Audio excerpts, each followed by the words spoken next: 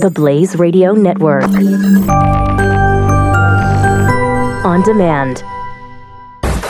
This is Mike Slater on the Blaze Radio Network. Some people say truth is unknowable, but that means there still is a truth. You just can't figure it out, but it's there. This is a step further. Postmodernism says there is no such thing as truth. Now, I can prove that wrong. Real quick, is it clear, like, this is progressivism? This is the postmodern ideology. This is what's driving everything coming out of college campuses. There is no such thing as truth.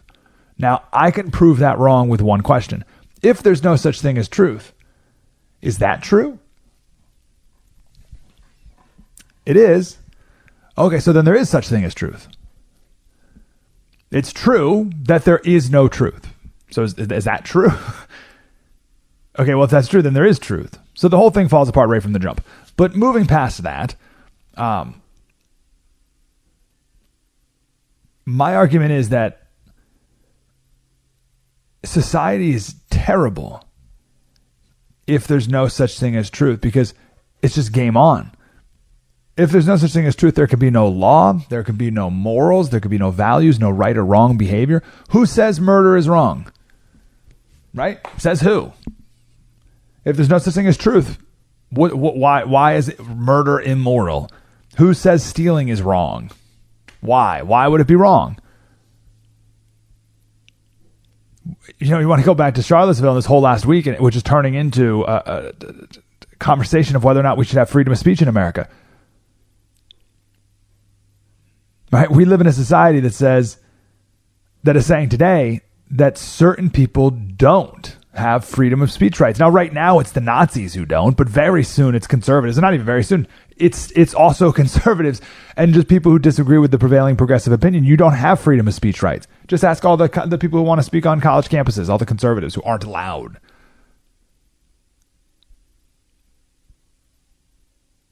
So if there is no truth, right, and a truth, a truth is that people have freedom of speech, and that freedom of speech is good.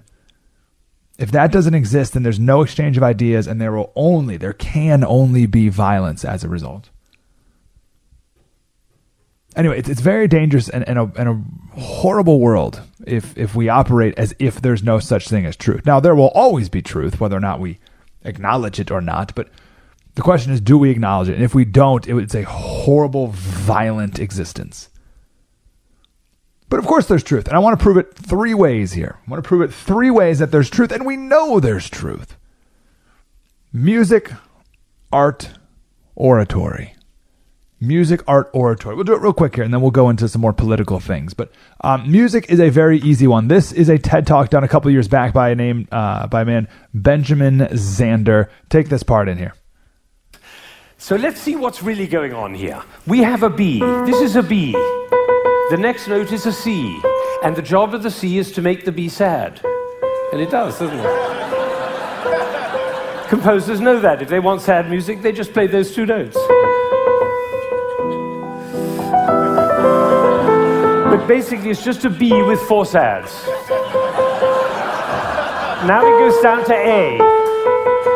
And now to G. And then to F. So we have B, A, G, F.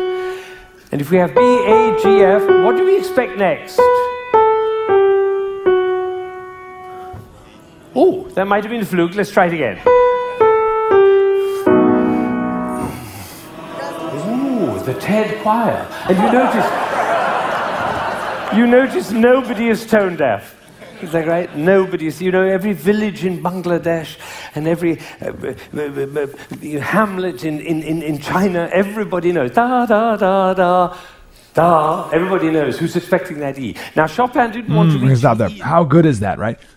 Music has truth. What sounds good? I love what he just said right there. Everyone, whether you're in a village in Bangladesh or a hamlet in China, everyone knows it's B, A, G, F, E. We all know it. It's just true. It sounds right. The Blaze Radio Network. On demand.